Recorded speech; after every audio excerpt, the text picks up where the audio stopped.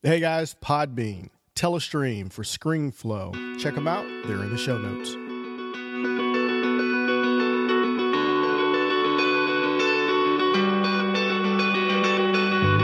Hey everyone, this is Vernon Ross, and welcome to the Social Strategy Podcast, bringing you the best in online business, social media, and good old-fashioned networking. And you know, I hate A/B split testing. I think everybody does. It sounds good. You know, you want to come up with these multiple ways to test the marketing stuff that you're doing, or sometimes it's just a post and you want to make sure that the headline is going to appeal to the audience that you're trying to get to. Well, when you start talking about marketing and the psychology of marketing and sales and the whole thing of why we do what we do outside of the passion part, but actually having to get people to move in a certain way and experience things you want them to experience, it can become really confusing for marketers, especially if you're not just a marketer. If you're an author or a podcaster like I am, or, you know, you just are a coach and you're trying to figure out what to do. My next guest, Chris Daly, is an expert at that. He's been in digital marketing for a while. Started a company in 2014. It's called Conversion Optimization Agency, or his Conversion Optimization Agency. We'll talk about disruptive advertising, which is the actual name of his company, in a little bit. But he's been burning up the scene with SEO and user experience stuff and teaching people how to optimize in A/B split testing and the psychology of marketing and everything else that goes into having a really awesome user experience. And this guy is like the real deal. So, Chris, welcome to the show. Vernon, thanks for having me on. I appreciate it. No worries, man. So, I hate A/B split testing. Why do I hate A/B split testing so much? Oh, you know, I don't know why you personally hate it, but there's a lot of reasons why a lot of people hate A/B testing. And I'll maybe make a clarification. People like A/B testing. They just don't like actually doing it. Right, they like the idea of it. Yeah, they like the idea of it and they like the results of it. And so, I mean, I hear this every day. I have people, you know, that'll come to me and say, hey, I tried A/B testing. It didn't work. Or, hey, I've been doing A/B testing for a little while. I can't figure out what to do next. Mm-hmm. And I think there's a few major things that really hang people up. Number one is just the time it takes to sit down and come up with some good ideas to test. You know, especially like you mentioned, if you're producing content or, you know, you're a podcaster, that kind of thing. If you're on the go and on the move constantly, it does take a few extra minutes to sit down and come up with a test, you know, to not just publish your content. If you want to split test a headline, you want to split test the actual article itself. I mean, that takes some serious time to sit down and put together. And so I think that people don't like the time investment. I think when you don't see results, you run a test and you don't find a winner, you know, or what you already had was better. That's really frustrating. You feel like you invested a lot of time into putting something together and it didn't work out. And that, I think, can be really frustrating to people. And so I think those are a couple of big things that really hang people up. And, you know, and what I really help people do is figure out how to break through those barriers and how to really find success, and success that you can be motivated by and regularly want to schedule time for. That's kind of what I do. Yeah. You pretty much nailed it with me. With me, it's mostly one of those things where I know this is going to take a couple of hours if I do it right. And I sit down, if I do what I think is right, and I still may not get the result that I want from it. So to put that creative energy towards doing that type of stuff, it can be frustrating. Especially when you put together 3 ads and you think that it's enough if you're running an ad or 3 different headlines and none of them seem to get traction if, you know, plugging it into whatever you're doing. So how do you get traction with A/B split testing? Well, one of the first things, and I think this is one of the most important parts of testing, is having a real strategic direction that you're going. So each test that you run should have a question behind it. So, you know, the first thing that usually happens when I sit down with people and I start teaching them A/B testing, people immediately want to come up with test ideas. They go, oh, we should test this. Oh, we could do this. We should do this. And I mean, every time that happens, And the first thing that I ask people to do is, okay, take a step back. Those may be great test ideas and maybe they'll work. But first, let's try to ask a question about our audience. Let's try to learn something about people here, because that's really the idea of testing, is you're learning about people. You're learning what makes them respond. You're learning what kinds of things they don't like. And so if you have a business question that's driving your test, then you can't fail, because you're going to get an answer to that question no matter what. And so if you're sitting down and you're going to, create, let's just go back to that headline, a headline copy test. Mm-hmm. You want to ask a question like, will a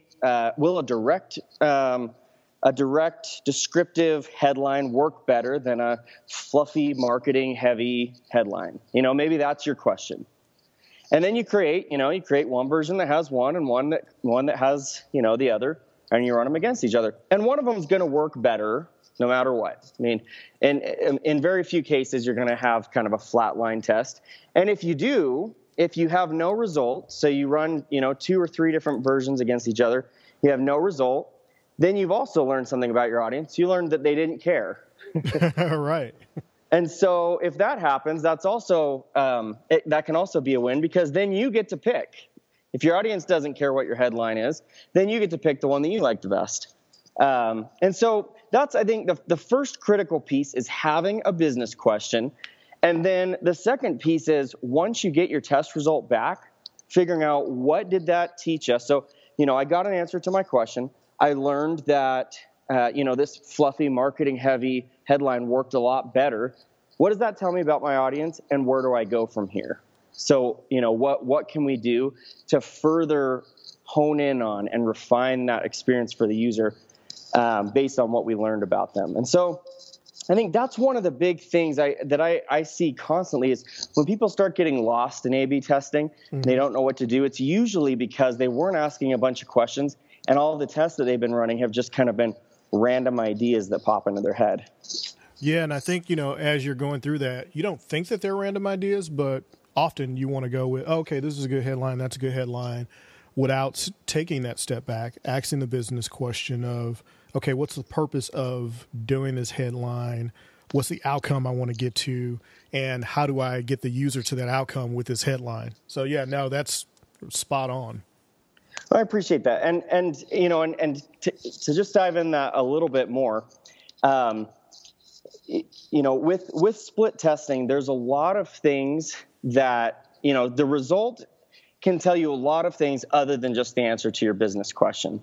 So, for example, you may find that if we're talking about like a landing page, for example, and you're testing some colors, right? So mm-hmm. You're testing, I want to test a green call to action versus a red call to action versus a blue call to action. And let's say, that your red call to action generates a huge increase over your other colors. Well, you've learned what color works best for that call to action, but you also may have learned that color in general really matters for your audience. You may have also learned that, that particular call to action really resonates with people when it is in that particular color. And so, what I try to help people do is sit down and learn as much from tests as possible, because more often than not, people, are busy, they're on the go. You want to find a winner and just kind of move on to your next test as quickly as possible. But I like to ask, kind of like I mentioned before, what else did we learn about our audience? And is there something else I should be testing? So we tested call to action, color really mattered. Okay, so maybe, our next test on our call to action should be, what it actually says, maybe where it is. But should there be some other things that we test as well? Like, if that color really made a difference, are there other colors that we should be testing on our site? Are there other types of tests that we should be running based on what we learned about our audience? And so that, I think, is the really critical part is just, again, really sitting down and saying, what did we learn about people here?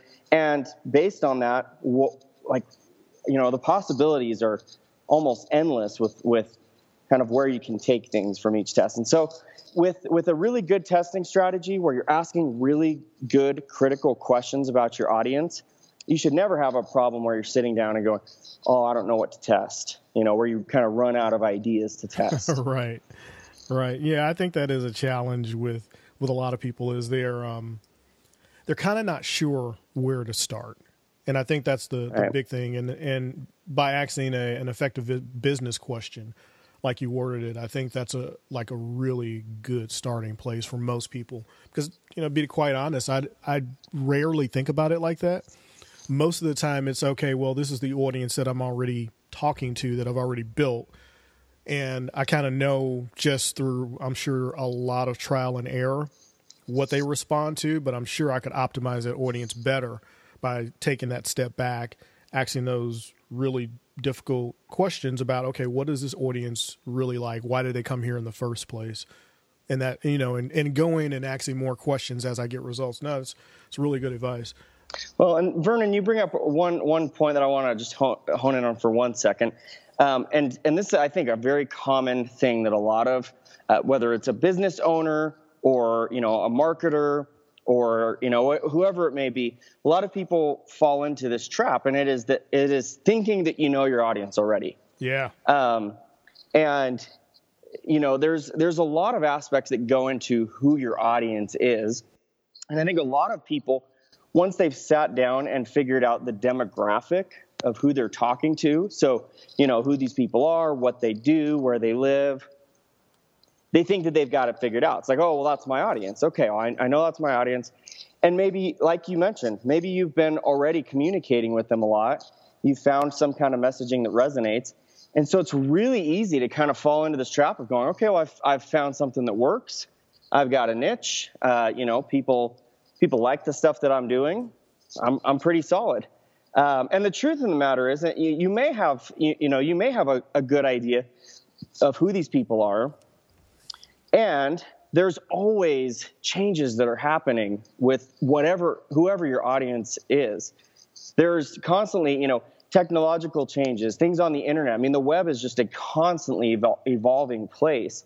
Mobile, for example, if your audience is primarily mobile, the mobile web is, it is a rapidly changing marketplace.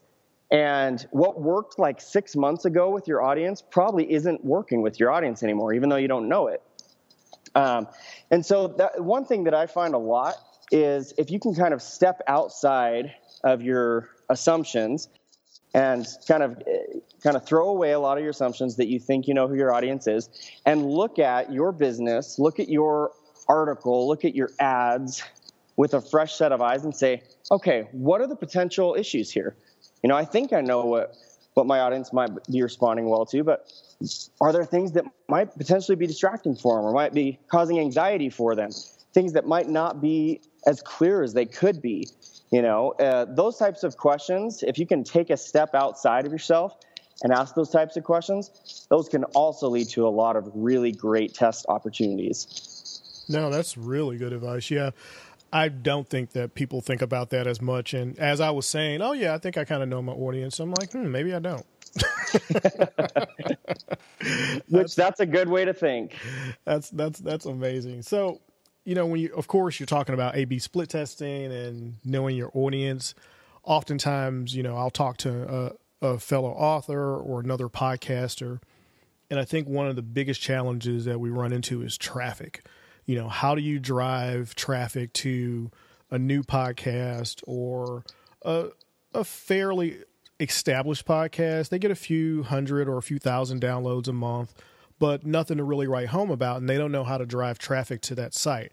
What kind of advice would you give for, where do you begin as far as starting to drive traffic? Yeah, and that's a great question because you can get lost in all the different ways you can drive traffic, right?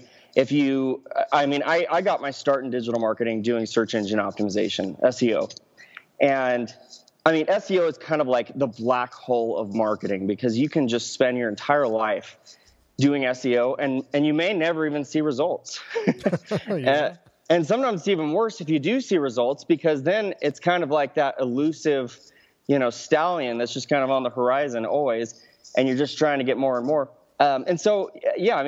There's a lot of ways that you can get traffic. The ones that I've found to be the most effective for driving, if you're, for example, like you said, if you're starting up like a podcast or you're starting a blog, you have content that you know is relevant to people and you want to grow that audience. The places that I found to be the most effective are, number one, doing social ads.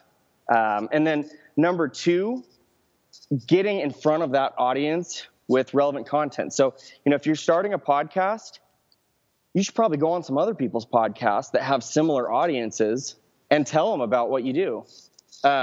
That's, I think, one of the best places to get people is, okay, they're already in the medium that you have. So, or if you have a blog, go and do some guest posts for someone else that has a blog with, what you think is a similar audience to yours. So taking kind of a step back to the Facebook or the social ads, usually the best place to get started with social ads is going to be Facebook. Mm-hmm.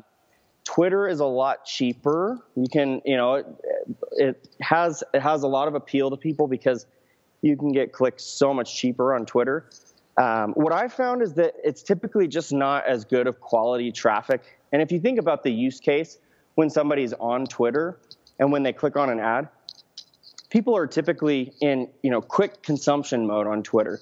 They're just wanting, quick, give me an update. Whereas Facebook is a little bit more content heavy. Just, Twitter with its content restrictions is just by its nature going to attract people that are looking, that are in this mental state where they're looking for quick information. Whereas Facebook, it's a little bit more content heavy. There's, much fewer restrictions on the type of content you can post and the amount of content you can post. And so you typically attract a much better quality person from Facebook. And so on Facebook, what I would typically suggest is, very similar to what I mentioned at the beginning, find an audience that you think is similar to your demographic. So if you have a podcast if it's a fashion podcast, go and find other fashion podcasters and target their audiences, and then create lookalike audiences that are based on that audience. So lookalike audience is just going to basically say, okay, anybody that has a very, that's in a very similar demographic with similar interests, let's target them as well. And then, as we mentioned, at the very beginning, then create a couple of different ways of marketing that and start testing. Because, again, a lot of people will, and I fell into this camp when I first started doing advertising. It's like, okay, well, let's try to cover all of our bases. Let's create a couple of Facebook ads. We'll create a couple Twitter ads, do some LinkedIn, we'll do Instagram, and, we'll hit everything.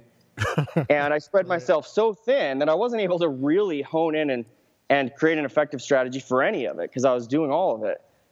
Oh, yeah. And so, so I would totally just try to dive into one platform. So, and my suggestion's Facebook.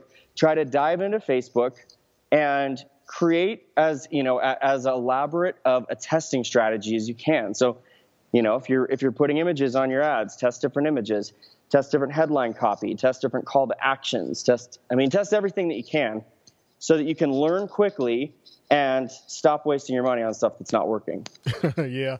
I'm sure you've had, and I know I've had clients because I do digital marketing as well. It was like, well, I want to just put like $10 across all my networks. And I'm like, whoa, no, it's not going to really help you. Oh no, just let's put $10 on Facebook and 10 on Twitter. And I'm like, you're not at the casino because that's exactly what you're doing. You're not going to be able to find anything out for $10. Yep, exactly. Yep, I hear that all the time. And, and like I mentioned, it's much better to take that same budget, if it's, whatever it is, a $60 budget and you want to spread it out, take that $60 budget and focus it on one platform, because the real magic on any kind of advertising platform, the real magic happens when you get a significant amount of data and you learn what kinds of things work and what don't work. The problem is when you have a very limited budget and you're trying to spread it thin across a ton of platforms, you're not going to get meaningful data from any of them. And so you're not going to be able to, you run those split tests and it's like, oh, we got 3 clicks on one and 2 clicks on the other. So I think the one with 3 did better. And it's like, all right, and so, yeah, I mean, if you can just really rein yourself in and focus on one platform, and once you figure that platform out, the great thing is a lot of times those learnings will spread to some of those other platforms.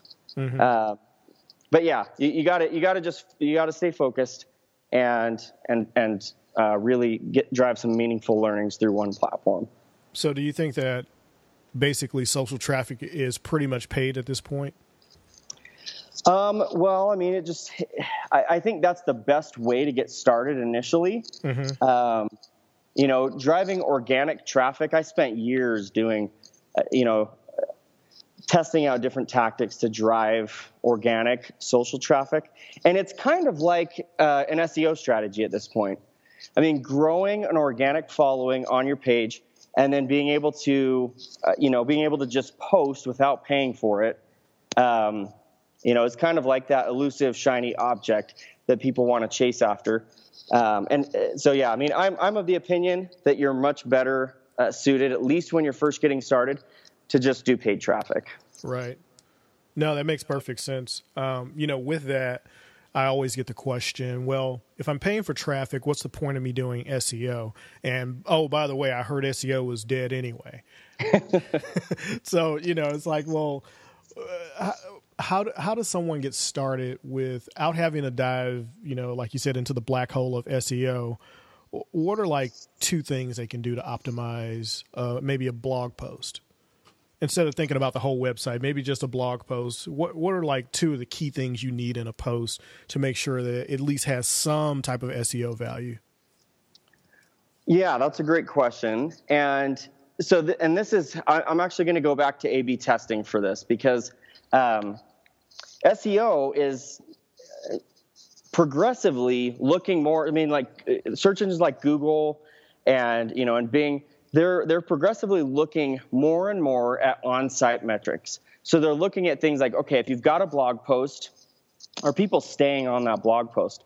Are they actually consuming that content, or are they coming to it and as soon as they see that it's not whatever you said it was, then they're leaving? Mm-hmm. That's a danger sign. That's a warning sign. So Google doesn't like to rank those types of posts. And so if you're trying to get like a blog post or something to rank, you want to run some tests on your website on that particular blog post to increase those on-site metrics. So you want to look at time on post.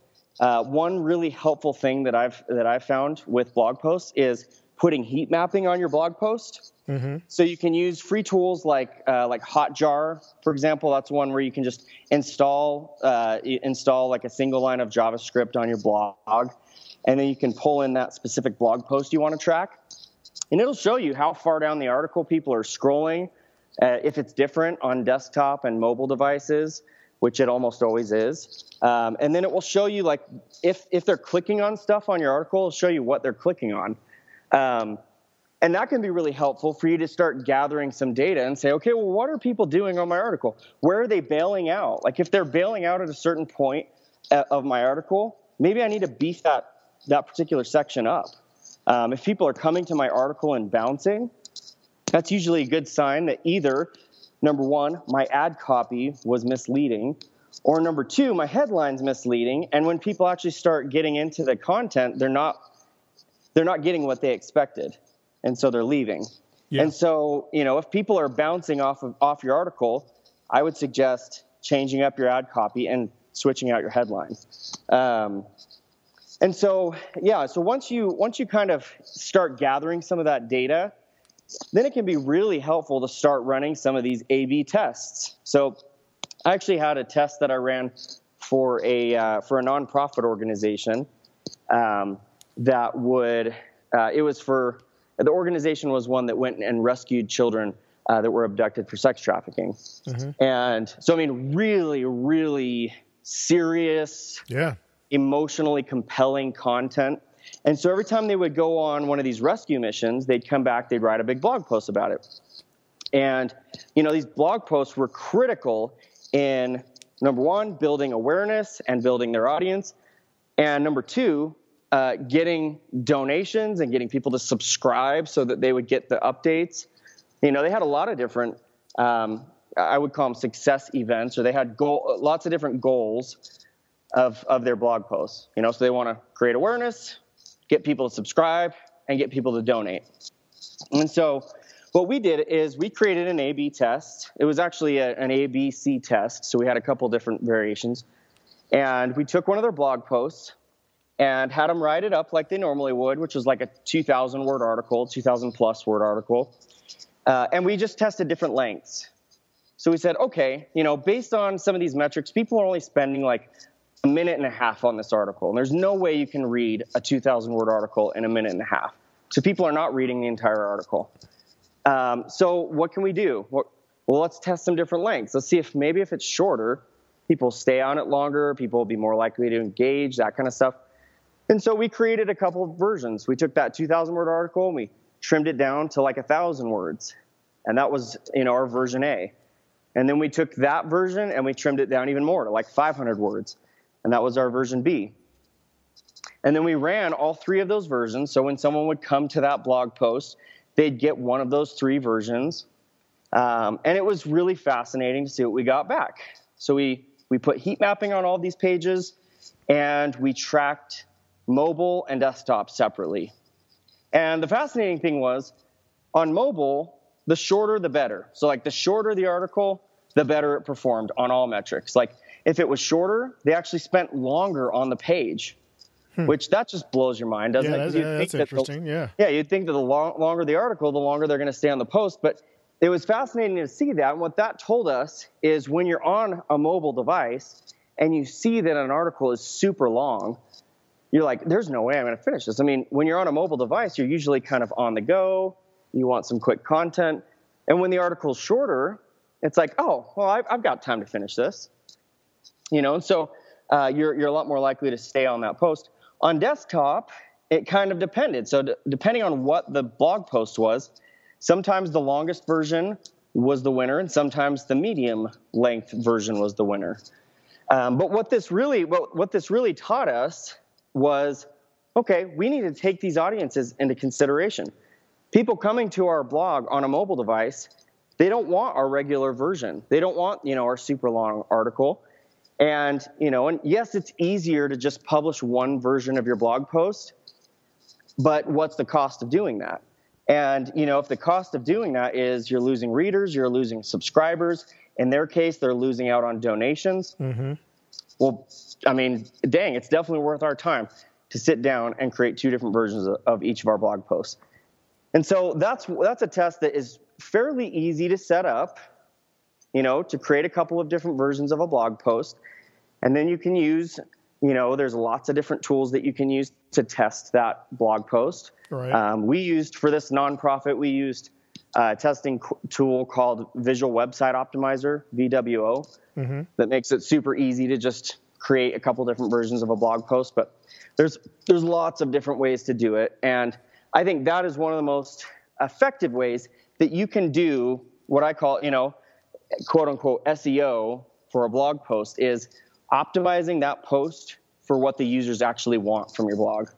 Right. No, that's a brilliant strategy. And I think when I look at that, to me that says, this is an overall strategy that you should be considering for not just blog posts, but for your website, for your social media and how you post there, and where those people are going to be consuming that content, because there are three aspects to what you said. Basically, you're trying to create awareness. So that's one of the main things. You're trying to get attention. You're trying to get people to notice what you're doing, either your mission, what the content that you're putting out, the message that you're trying to deliver. Then you want them to subscribe to get more of whatever it is that you're doing. You want them to, okay, this is interesting. I want to look at this more. I want to listen to this more. And then you're trying to get them to convert, whether that's to make a donation, whether that's to buy your book, your ebook, your program, your coaching. It's those three aspects of pretty much everything that anyone's doing online. So no, that's a brilliant strategy. Yeah, and you kind of nailed it on the head. You want to make sure that you are progressively moving people down your funnel. And your funnel might not be buying something, but your funnel might be, I want them to subscribe. And then once they've subscribed, I don't want them to unsubscribe. Or once they've subscribed, I want them coming back regularly. Yeah. And so, that also involves running email campaigns to give them updates and testing that. What do they want to see in an email update? I mean, it's kind of an endless process, which, as you mentioned at the very beginning, that can seem daunting, and it can be scary to look at that and go, oh man, this is the black hole of testing. Right. And as you do this, all of your efforts are going to become, are going to leverage the things that you've learned from each other. So, as you learn things on Facebook, you can use that to optimize your blog post. And as you optimize your blog post, you can use that to optimize your email campaigns. And as you continue to learn, all of your marketing efforts are going to become so much more effective than they ever were when you were just kind of focusing on each one individually. No, that's some really good advice. Yeah, that's really detailed, and I think that I'm glad you mentioned not for profits, because I get the most questions for how do we do this for our not for profit without spending a lot of money question. I'm sure you get that all the time. Oh yeah. So no, I'm glad that you gave a good example, because that's one of those things that people don't think about now, or at least a lot that I've run into is a different experience depending on the device that people are experiencing your brand with. It could be mobile, it could be, desktop or laptop or whatever, but it's more likely going to be mobile, because mobile is pretty much changing the way everything's done. Exactly. So before we start to wrap it up, I want to know how much weight do you give to Instagram? Because right now, people like Gary Vaynerchuk and others are really, really pushing Instagram and using that platform to drive traffic to wherever you want it to go. What's one effective way that you think people could use Instagram to help do what they're trying to do as far as SEO and testing is concerned? Yeah, that's a great question. And in response to the first half of your question, in terms of how much weight I give to Instagram, I usually put that kind of down the list in priorities, because again, Instagram attracts a certain type of person in a certain type of mindset, and you may have overlap. I mean, there's a very likely case that all of your audience is both on Facebook and on Instagram. And so with Instagram tends to work really well for specific types of businesses, namely businesses that have a very visual aspect to what they do. So, obviously makeup companies or any kind of fashion type of stuff, that does really well on Instagram. Any kind of food companies or lifestyle type companies, those tend to do really well on Instagram. What I found is that, there's probably 75% of businesses that are just spinning their wheels trying to make stuff work on Instagram. That's probably never going to work for them. Mm-hmm. Which it's very similar. It's just a very different demographic to doing ads on LinkedIn. So LinkedIn has an ads platform, which a lot of people don't know about. Yeah. And the ads platform can be extremely successful for a very small amount of companies. So there are some companies like Domo or companies that do hiring, obviously, or those types of things that find a tremendous amount of success on LinkedIn. And then there's a lot of other companies that are just spinning their wheels. They're spending money. They're wasting money, wasting a lot of time advertising on these platforms. So the first thing that I would just say is Instagram works well for some audiences. And so if your audience is largely on Instagram, you have a very visual aspect, people are, you believe people are going to respond really well on Instagram, it may be worth trying. And the second, the caveat that I would put with that is to remember that Instagram is different than Facebook, right? I mean, when people are on Instagram, people are much more in a very kind of a visual experience. And so people tend to just be in a different mindset. And right. So that's, again, if as long as you're taking those things into consideration and you're testing different things on Instagram than you would on Facebook, then, there's a chance you may be able to find success. Now, what I would say is the most important thing to test on Instagram is your images.